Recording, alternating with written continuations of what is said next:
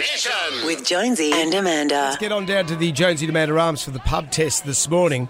The NRL high tackle crackdown, does it pass the pub test? 14 players were charged, the most on record at the NRL, dating back to 1999. So the number of players charged for contact with the head or neck was up 700% over the opening 6 rounds compared with the 2017 season. They are taking this pretty seriously, aren't they? But some people aren't happy, saying we may as well be playing Oztag. It's taking all the... this is a contact sport, and you need to accept it's going to be a contact sport. Things happen accidentally in the game of play. Maybe we should put NFL gear on. So some people aren't happy, but they do have a duty of care. The whole NRL does for those players, for concussion, for injuries.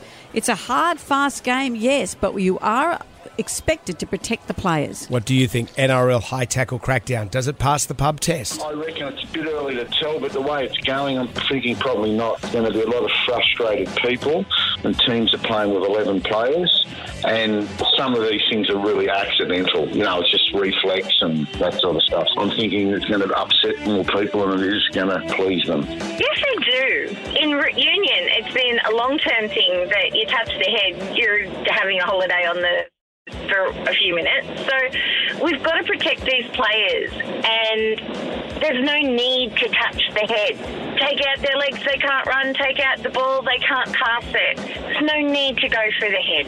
Yeah, look, we have to make rules to get people from stop attacking the heads of other players. It's certainly taken away from the enjoyment of the game and changed the way results are finished. But one of the things I'd like to think is that they've got a line on the jersey and say you can't tackle below that line. You can't tackle above that line, protecting the players, but taking away a little bit of the enjoyment.